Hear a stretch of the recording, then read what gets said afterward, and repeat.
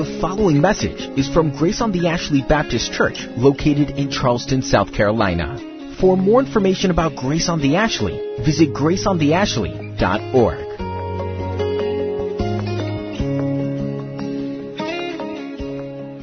For the gift of grace, for mercy, for salvation, for justification, for sanctification. And as you continue to do your sanctifying work in our lives in the days ahead, we pray, Lord, that you would make us submissive to your will, that you would mold us and shape us into the people of God that you've called us to be. And we're grateful for your church, Lord. We're not what we can be. And I pray that you would open our eyes to the truth of the ministry opportunities, the evangelistic opportunities that are around us, just right next door, just across the street, wherever we are. Help us to be bold in our witness as a body of believers, but also as individual believers as we go about our day-by-day lives.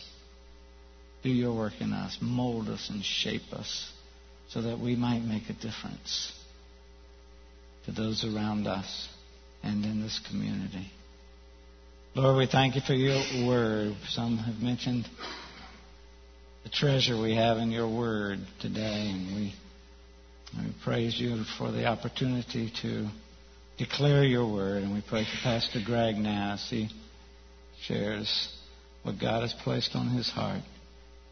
Open our hearts to your truth every single day, but particularly now as we come before the Word of God presented by the God of the Word. In the name of Jesus we pray. Amen. If you would turn in your Bible to the book of Nehemiah in the Old Testament. I always love hearing those testimonies. Cry every time. But it's a joy to hear what God's doing in your lives and how He's using you in each other's lives and how He's taking really sort of an ordinary group of folks and using them to do pretty extraordinary things and in each other's lives and in the world around us. This time of year is always a good time to reflect back, and that's why we do that, to look back and see what God's done over the last years. But it's also a time to look ahead. As mindful as we are of God's grace and His goodness and kindness toward us in the past is exactly that. It's the past. It's done. It's over. And what lies before us is the future.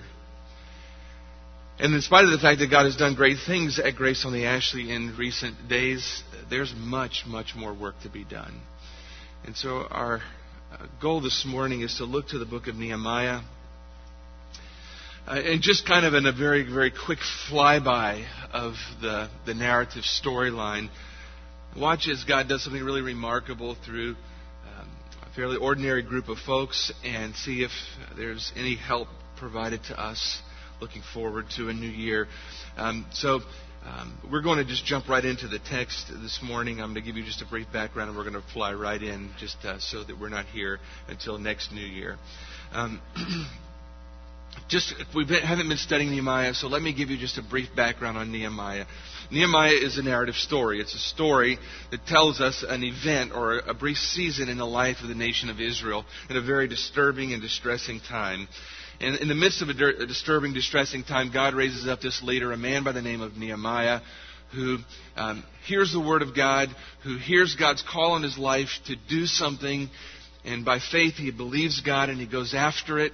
God's people rally, and God uses them to do some remarkable things. The problem in Nehemiah's day is the city of Jerusalem is destroyed, and it's in rubble. It's in shambles. It has been for about 150 years by the time Nehemiah comes onto the scene.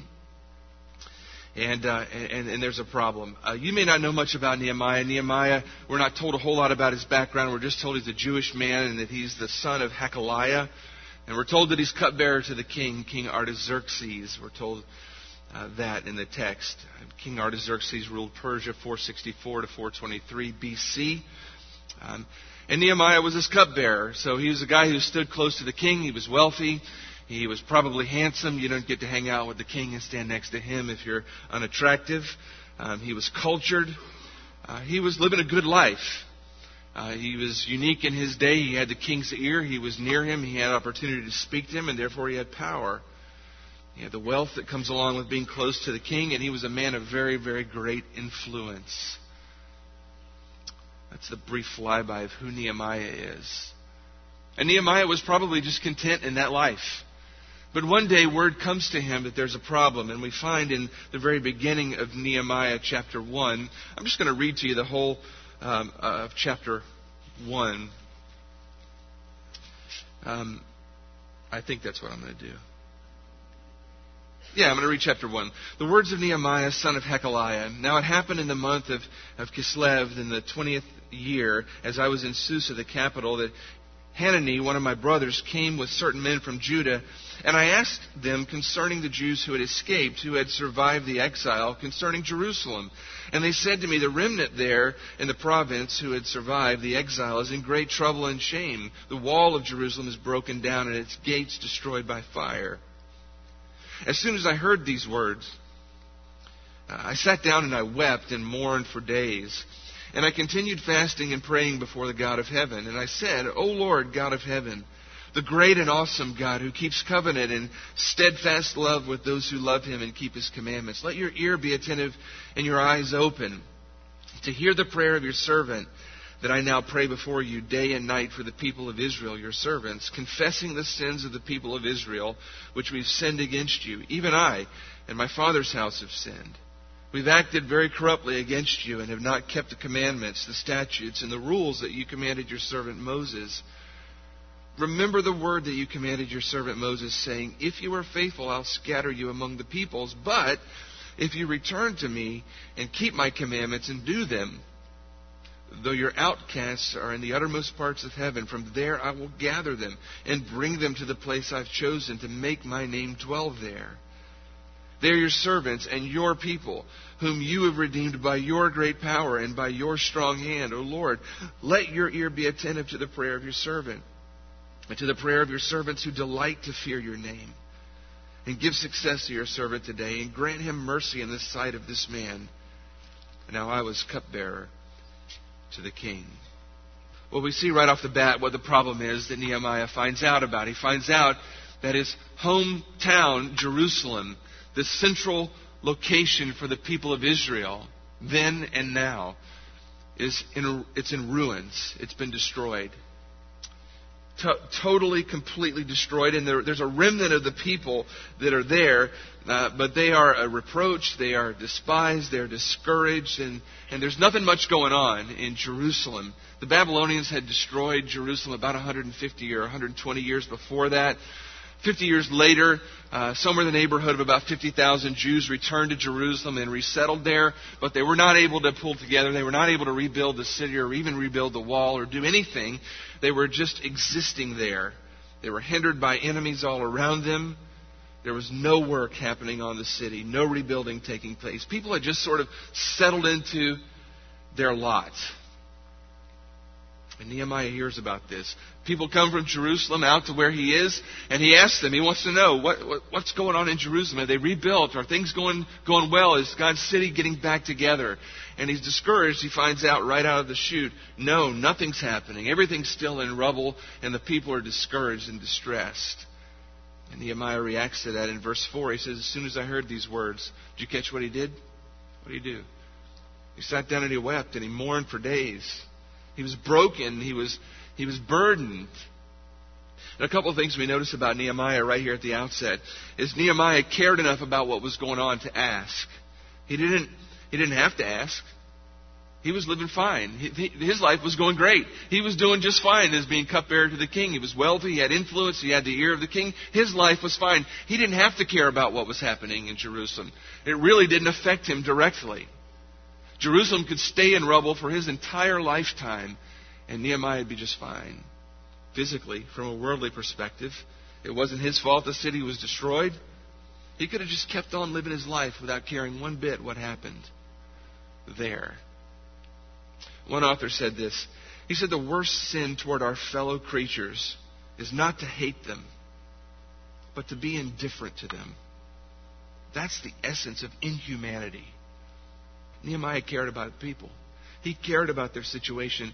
And when he heard about what was going on, he was a man who was broken. He cared enough to ask. He cared enough to weep when he found out about it. He cared enough to pray about the problem once he found out what was going on. And we'll see as the story unfolds that he cares enough to act. And that's remarkable. He cared enough to ask. He cared enough to be broken for what was going on amongst God's people. He cared enough to pray about it, to go to the Lord, and to seek the God of the universe's help in redeeming the situation. And we don't have time to examine his prayer, but it's a beautiful prayer. You just heard it, right? You heard the kinds of things that he prayed about. He confessed his sin. He confessed the sin of generations of his people. And then he reminds God of God's word in the past, promises that God's made. You remember what those promises were? If you disobey me, what am I going to do? I'm going to scatter you. Well, that's the current condition. But Nehemiah says there's a second part to that. And the second part of that, it's after the but. But if my people come back together and they obey, God also had promised that he would do what? He'd restore them. Nehemiah knew that. God had promised. He had a mission to restore his people. And so Nehemiah, this man who cared enough to ask, who cared enough to pray, who cared enough to weep, who cared enough to act, puts a plan together. And he puts together a pretty quick plan. His plan is pretty simple from the outset. His plan is to go to Jerusalem, to rally people he doesn't know, and to rebuild the wall of the city. Now that's fairly ambitious, isn't it? For a cupbearer to the king in a different part of the world. It's a pretty ambitious sort of a deal, right? Nehemiah's cupbearer to the king. He's not a wall builder. He doesn't know any of the people who are in Jerusalem, likely. There's a bunch of strangers there, and those strangers are discouraged and they're despised. There's not a whole lot of hope to this journey from a human perspective. But Nehemiah cared. He cared enough to do something about it. And as I think about our church, and I think about sort of where we sit in the lifeline of a congregation, where we sit in the community around us, I think it's important for us to stop for a minute and think about what's happening around us. If I were to ask you this morning, how many people do you think live within 5 miles of the place where you sit right now? How would you answer that question? We're just talking out loud today, doing testimonies and whatever, so you can throw out a number, I don't mind. 5 miles. 20,000? Who said that? 100,000? Well, give him some kind of award. 100,085. That was actually 2015. I don't know exactly what it is this moment, but the trajectory is going up. Did you realize within 5 mile radius of where you sit right now, 100,000 people? They're fairly young. 36 and a half is the average age. They have a comparatively high education level. Comparatively speaking, good income, but strapped with debt. Those things really don't matter as much as this statistic. Only 41% of those claim to have any sort of a strong faith. If a survey asked all of those people, and this was found in the latest census, how many of you are strongly involved with your faith? 41%. By simple math, that leaves how many? 59% that are not strongly involved with their faith. And if you want to just take it down to the bottom bare bones minimum, those who say they're not involved with faith at all, 29%. 29% of 100,000? 29,000. 29,000 people at a bare minimum within a 5 mile radius who do not know Christ and who outright say that. There's another 29% who identify in a survey as somewhat involved with faith. You can be sure that the lion's share of those are people who have not believed the gospel and trusted their lives to Christ. That's another 29,000. That's a lot of people, isn't it? That is a lot of people. Within walking distance for a lot of us. And as big of a problem as a busted down city in Jerusalem is, I want to tell you there's a spiritually destroyed city of people around us. Oh, they look fine when you see them in Bilo. They look great when you run into them at Walmart. They've got their kids and they've got their clothes and they drive nice cars and they can pay for their groceries, most of them. But inside, they're dead. Spiritually dead people. With all the enthusiasm for zombie movies in recent years, you could consider them spiritual zombies. They're alive, they're walking around, but they are dead spiritually. They do not know Christ. They have no relationship with Him whatsoever. And they stand and they walk and they do their business every day, positioned as enemies of God who will one day face Him and endure His wrath. They're lost and they're dying and they're going to hell if they don't believe the gospel. At the bare minimum, 29,000, likely tens of thousands, more than that. I wonder how that lands on you when you hear that. Does it land on you like the news landed on Nehemiah when he heard that there was a city destroyed and God's testimony in the world was still in shambles? Nehemiah cared. He cared enough to ask about it. He cared enough to weep about it. He cared enough to pray about it. And he cared enough to do something about it. We as a church sit in a ripe mission field. All around us is brokenness and lostness. And as good as it is inside these walls, and you heard those testimonies, and praise the Lord for that, as good as all of that is, if it stays within these four walls, that's not the testimony of a church that you and I want. That's not why God has instituted His church. In fact, primarily, He's instituted His church to do what we can do now. One of the only things that we can only do now, and that is reach lost people with the gospel of the Lord Jesus Christ. You know what? When we get to heaven, all the stuff we experience in here is going to be even better. We fellowship, and that's wonderful, but fellowship in heaven is going to be better. We worship, and our worship is great, but worship in heaven is going to be better. All of these things we do internally will be better and perfect one day in heaven. The one thing we won't be able to do then that we can do now is go find those 29,000, 39,000, 49,000 people and give them the gospel of the Lord Jesus Christ. I'm concerned about myself, and I'm concerned about us as a group to one degree or the other, that the thought of that many people right around us doesn't have the power to move us to tears. Probably on most occasions doesn't have enough power to even move us to pray.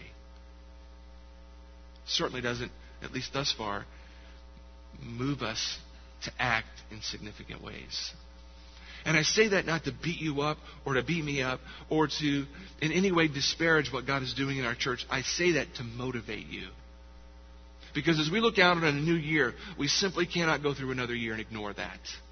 We can't be here in 2018, January, whatever that first Sunday is, and all of that be unchanged, at least as far as our effort is concerned.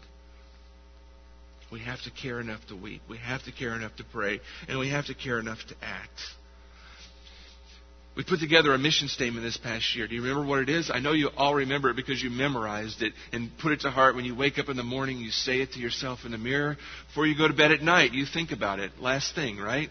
You say to yourself, you know what? I'm part of a wonderful church that is all about satisfying the spiritually hungry with the all-sufficient Word of God. You're saying that, right? Lie to me this morning. You can confess your sin later. That's not just a slogan.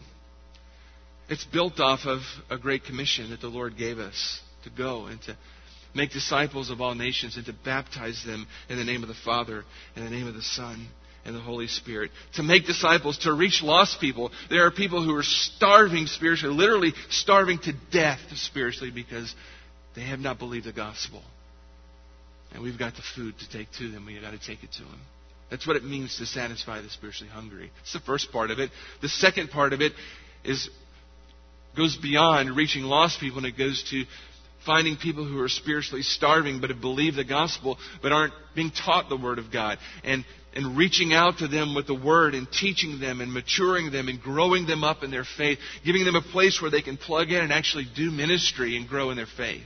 This is really two prongs of what it means to satisfy the spiritually hungry. It means to reach lost people who are starving to death and to reach malnourished believers and help them grow to health and maturity. That's what God has tasked us with. That's the mission He has given us. That's what He's equipped us with spiritual gifts to do. And that's what He's called us to do. And that's why He's planted us in this location. If we don't do that, we don't have a right to exist as a church. The Lord needs to plant somebody else to do it. My challenge to you is to heed Nehemiah's example. Care enough to pray about the lostness around you. Care enough to weep about the lostness around you. Care enough to act on the lostness around you. That was the problem that Nehemiah faced. It's the problem we face. But thankfully, we have a God who makes provision for our problems. And in Nehemiah's case, God made great provision for the problem. I mean, the problem Nehemiah faced was going to require a lot of things he didn't have. I mean, Nehemiah, if you'd have met him on the day that he found out about that and he decided in his heart to do something, if you'd have said, okay, Nehemiah, give us your plan. How's this going to play out? What are you going to do? How's it all going to play out? Tell me how this story is going to go. Nehemiah would have said, I don't know. But he would have said, I'm certain of it. I don't know how it's going to go. I don't know how it's going to happen. I'm not sure how we're going to get it done, but I have to do something. That was as far as Nehemiah's game plan went. He prayed, he waited till the right moment, and when the opportunity came, he took it one step at a time. It was going to require great skills. Nehemiah was a cupbearer. He never built a wall. He didn't even know who was there to help him build the wall. He didn't know if he had any wall builders to talk to, much less whether they would listen to him or be interested in what he felt like God was calling him to do. But if you look at chapter 3 of Nehemiah, you'll see a long running list of all the people that God ends up providing to see this mission through. Nehemiah's job was going to require the cooperation of an awful lot of people. I mean, think about that. He was going to have to go there, convince them, people who were clearly not already convinced, that something needed to happen and that they could do it. They were going to have to cooperate. He wasn't sure that was going to happen. When you look at chapter 4, verse 6, Nehemiah says, look, this is on the back end of this whole deal. He says, so we built the wall, and the entire wall was joined together up to half its height. And here's what he says, the New King James translation. For the people had a mind to work. Isn't that great? Why'd the wall get built? Because, lo and behold, God provided people, and those people had a mind to work. They decided, you know what? We're going to go after it.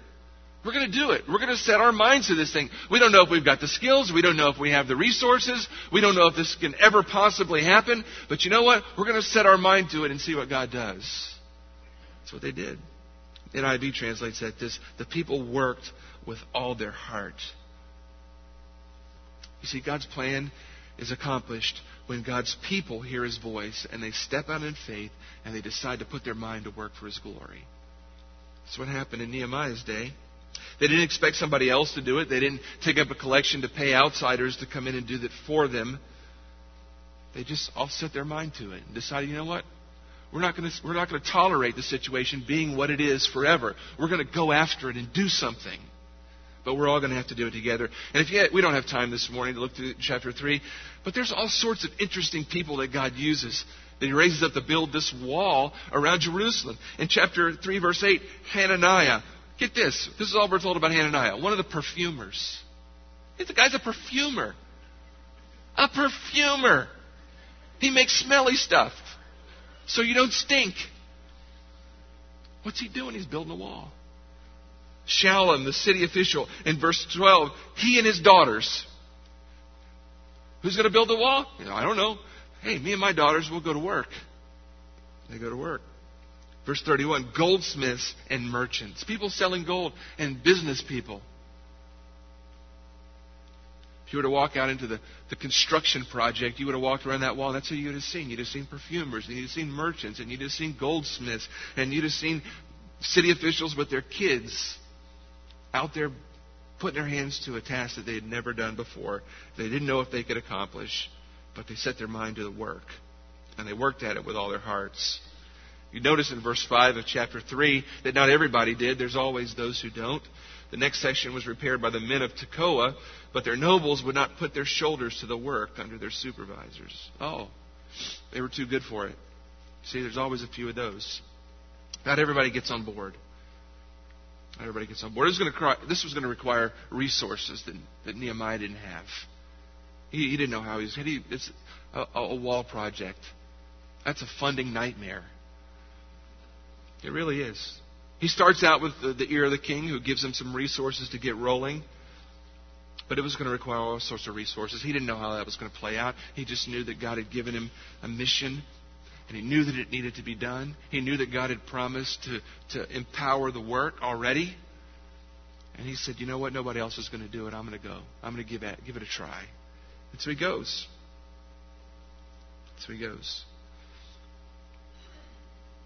You know, as we look out on the mission that's out in front of us as well, in some ways we're like Nehemiah in the sense that, you know, right now we look at it, 29,000 people. How does a couple hundred people get out there and reach 29,000 people with the gospel, or 39,000, or 49, maybe likely 50,000 or more with the gospel? I don't know the answer to that.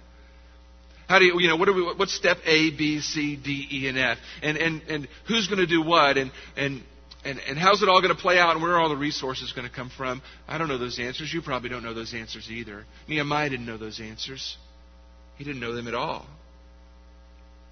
In verse 20 of chapter 2, simply put, he says this, when asked about this: the God of heaven will give us success. We, his servants, will start rebuilding. That's Nehemiah's answer. You know what his answer is? I don't know about all the resources. I know this: God will provide, and we're going to start building. That's all he knows. Right? God's going to provide. We're going to get going. That's actually a pretty good trajectory, isn't it? I don't know how he's going to do it, but we're going to set to it. We're not going to sit back and wait around and see if God provides everything and wait till we have everything in our hands and we can map it all out and we know for sure that it's going to work, and then we'll move. That's called sight. That's not called faith. Faith is what Nehemiah does. Faith says, I don't know how it's all going to play out. I just know that I have a good and faithful and great God, and I know that there's a mission to be done, and so I'm going after it, and I'm going to trust him to provide. I'm not going to sit around and wait until I can count the pennies and the resources. So God shows Nehemiah a problem. He gives him a plan, a holy mission, if you will. Nehemiah responds in faith, and he sets out to accomplish it. And it's remarkable what God does through that man and through that group of people, through a bunch of perfumers and goldsmiths and merchants. If you read the story of Nehemiah, you'll find out that just as God has a mission, there's an enemy, Satan, who has a counter strategy. Just as God's at work in the world, there's an enemy who's at work in the world as well. And he's got some favorite weapons he loves to use against the people of God. He's got great weapons, and he has great delivery systems. All of a sudden, I'm thinking in military terms. You go in the Navy for a couple of years, and you learn about stuff. And I've learned something about our military. We've got some remarkable weapons. I mean, some things that go bang big. It's more, but see, you don't need just a weapon. You need the ability to get the weapon to the target. That's a delivery system. You need something that goes bang, and you need something to get it where you want it to bang. Satan has both. He's got things that go bang, and he's got ways of delivering that into the midst of God's people as they set out to accomplish their mission. And we don't have time to delve into these. I just want to show them to you.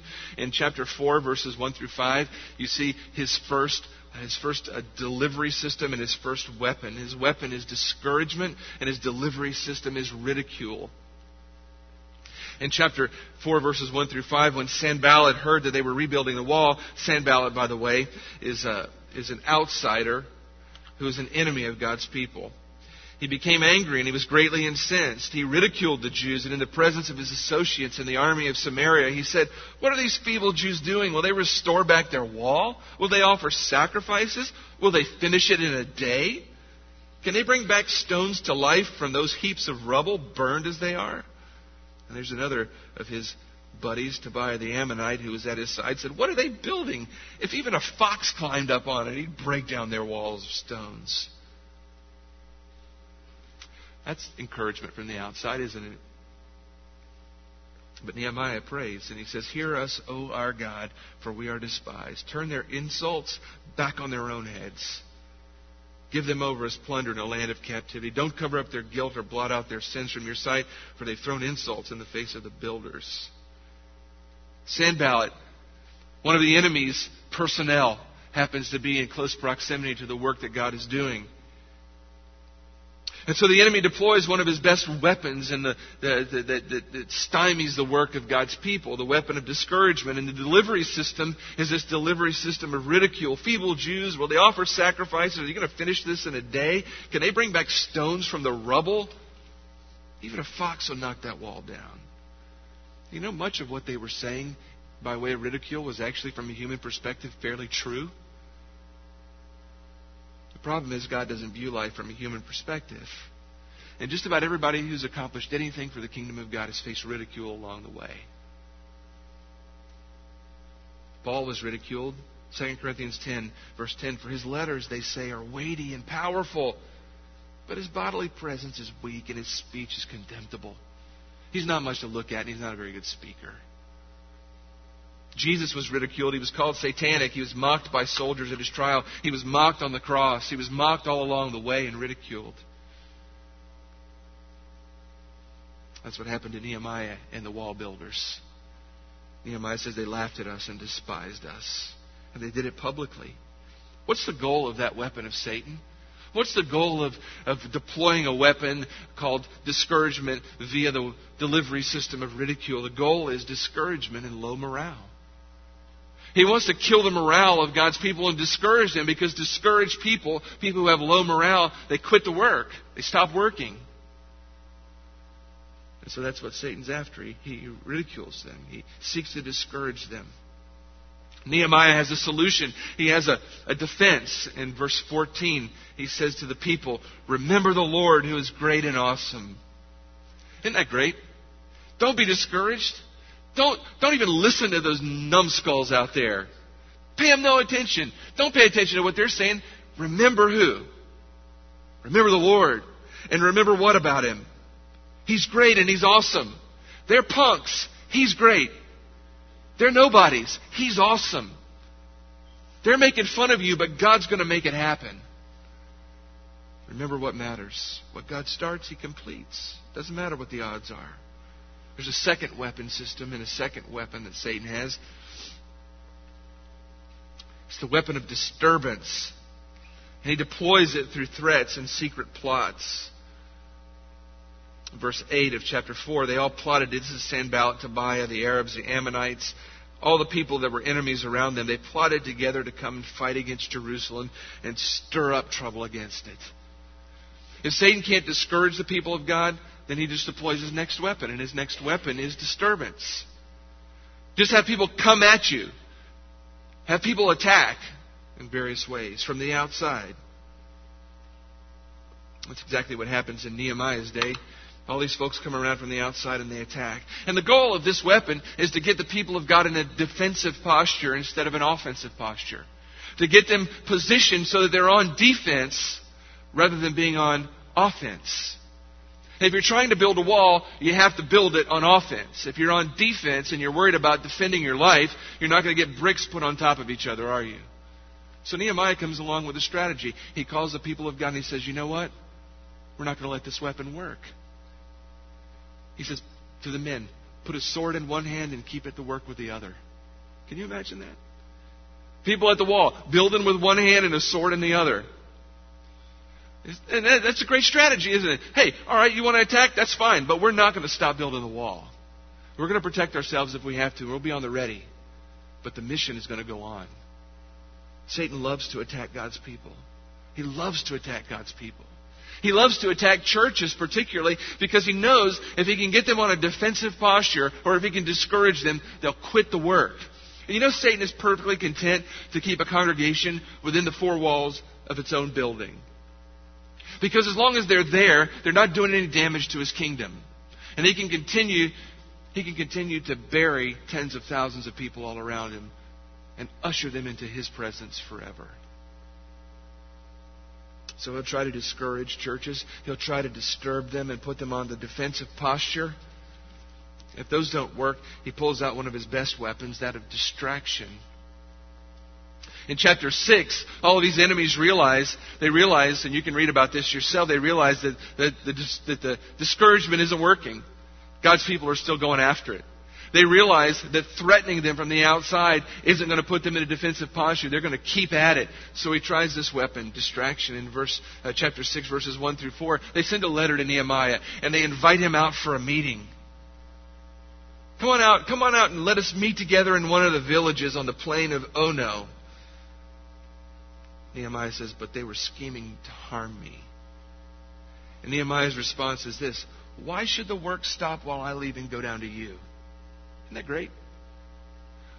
You mean you want me to stop the work and come out there and have a meeting with you? You know what that is? That's a big distraction. And Nehemiah sniffs it out in a moment, doesn't he? That's a distraction. No way. The work goes on. But that is one of the great weapons of Satan, isn't it, for God's people? If he can distract them off of the main thing and get them busy with other trifling little things, then the work stops. Then the work stops. If he can get God's people off of the main thing, he may not be able to get God's people to abandon him, to abandon God altogether, but if he can just divert them off onto trifling little things, if he can get them busy with things that have very little impact on the main problem, then he'll be content with that.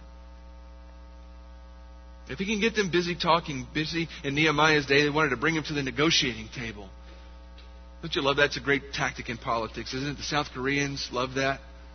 The Iranians love that. If we can just keep everybody negotiating forever, they'll never accomplish anything. That's exactly what goes on here. But Nehemiah wasn't afraid, and the people weren't afraid, and they weren't fooled. And when we get all the way to the end of Nehemiah, a few pages over, you have chapter 4, there's opposition going on. There's internal issues that pop up. Satan will often, if he can't attack from the outside, he'll attack from the inside and cause internal controversies to try and be a distraction, and so on and so forth. Well, you get all the way to chapter 6, verse 15 of chapter 6. So the wall was finished on the 25th day of the month of Elul in 52 days. And when all our enemies heard of it, all the nations around us were afraid and fell greatly in their own esteem, for they perceived that this work had been accomplished with the help of our God. How about that? All the people who mocked and all the people who ridiculed, all those who tried to attack and instill fear in the hearts of God's people, when it all came about and the wall was built, who was afraid? They were. And why? Because they knew at the end of the day, this wasn't about Nehemiah. And it wasn't about the perfumers or the merchants or the goldsmiths. This was God's work. And God did something that was humanly impossible. When I think about the narrative of Nehemiah, there are parallels, I think, to us as a people. No, there's no wall that we have to go build. Praise the Lord for that. I don't know how to build a wall. But there is a problem. And it's a problem that we can't ignore. God has placed us in a mission field full of lost people. People who are spiritually starving. And that is our main thing.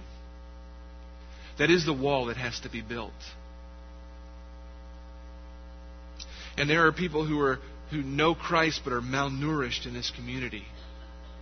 Some of your own testimonies, as I'm looking out there, that was you at some point.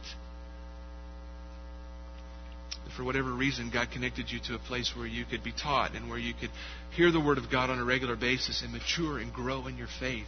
There are thousands more people like that out there who need a church home where they can grow in their faith, where they can learn, where they can be built up to maturity, and where they can have a place to plug into meaningful ministry. And God has put us here. He hasn't put anyone else here. He's put us here. He's put you here and He's put me here. It's not somebody else's job. It's ours. Like Nehemiah, we've got to cultivate a heart that's broken over what's around us. We've got to get on our knees and we've got to begin to pray. And we've got to determine together that we're going to have a mind for the work and that we're going to do it with all of our hearts. That is, if we want to be a church that pleases the Lord truly and if we want to really make a difference. We sit at a place where a lot of churches stay forever. It's called in church growth world, the 200 barrier. Pastor Frank's heard a lot about that over the years. I've heard a lot about it over the years. It tends to be the place where you get to right around 175, 200 people in regular attendance, and a plateau happens. People get comfortable. They get complacent. They're happy with their church. They like what's going on. And they just put it in cruise control and run and roll. And that's where we are. It's where we are. We need to face that. We need to come to terms with that. And we need to each look at ourselves and ask ourselves the question, do we want to be in cruise control for another year? Do we want this time next year to still be there? Or is there a wall out there that needs to get built? Is there a group of perfumers and merchants and business people and teachers and carpenters, IT people that are willing to set their mind to the work, that are willing to have a heart for the work, that are willing to rally around and do what it takes to make it happen? You see, I think God has put around us exactly the kind of people that He needs to make this happen. Exactly the kind of people.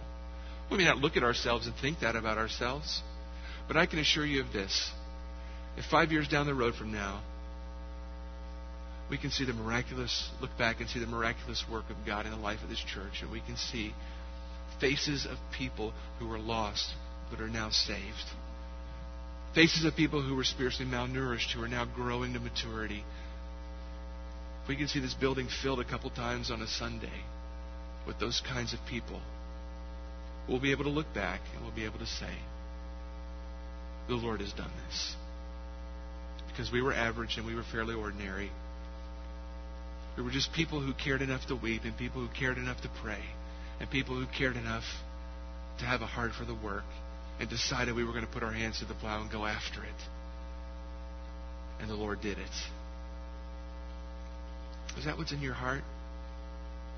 Is that what's in your heart as we look forward to 2017? I pray for yourself and for myself that we don't allow ourselves to be in cruise control for a year. That we decide in our hearts we're going to bust through a 200 barrier. That every one of us is going to somehow put our hands to the plow and deploy out into the community outside of these walls and begin to take the gospel to people who need to hear it.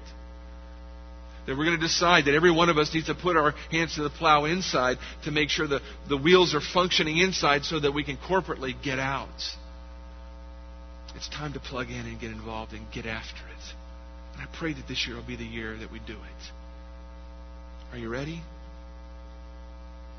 You're not ready. Are you ready? Okay, let's pray. God, we look at Nehemiah and we see a man who just had a heart for you. A man who couldn't stand that your reputation in the world was in shambles. That people didn't love you, that they didn't respect you, that they weren't worshiping you. And that broke his heart. Enough to get on his knees and pray that you would do something. Enough to get back up on his feet and go try and do something about it, even though he didn't know what he would do or how it would happen. Just a man who kept praying. Just a man who kept trusting you. Just a man who kept encouraging everybody else, and a man who kept working. And we know Nehemiah is just a man. He was an imperfect man who had his sin like the rest of us. But you took that imperfect man and you did something remarkable with him. And you took a bunch of people who were discouraged, standing in the rubbles of their city. And you did something remarkable with them that made a difference. That restored your reputation all around. That displayed your glory for a bunch of enemies to see. Began the process of restoring true worship for you and the people's land. And God, here we sit in 2017, January 1. There's no wall to build, but there's a city to reach. Tens and tens of thousands of lost people all around us. Break our hearts for them, Lord. May that be one of the things we shed a tear for this year. Keep us on our knees praying, Lord. And give us feet that are willing to walk out and do something about it.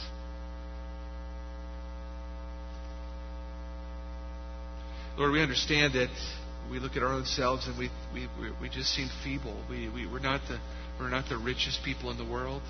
We're not the smartest people in the world. Not the most beautiful people in the world. We're not the elite of this society. We don't wield the kind of influence that can just command people to do things. We're just ordinary.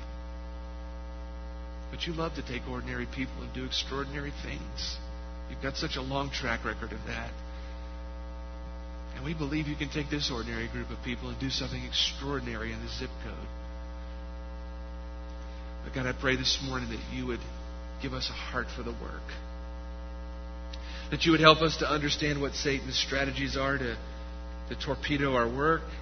That this year in 2017 we wouldn't be distracted. We wouldn't allow discouragement to take our hands off of the wall. We wouldn't allow any sort of outside influence to put us in a defensive posture. But that we would look to you, the God who is great and awesome. And believe that you can take a little band like us and change a city. Grant us that faith and grant us that motivation, we pray. In Jesus' name.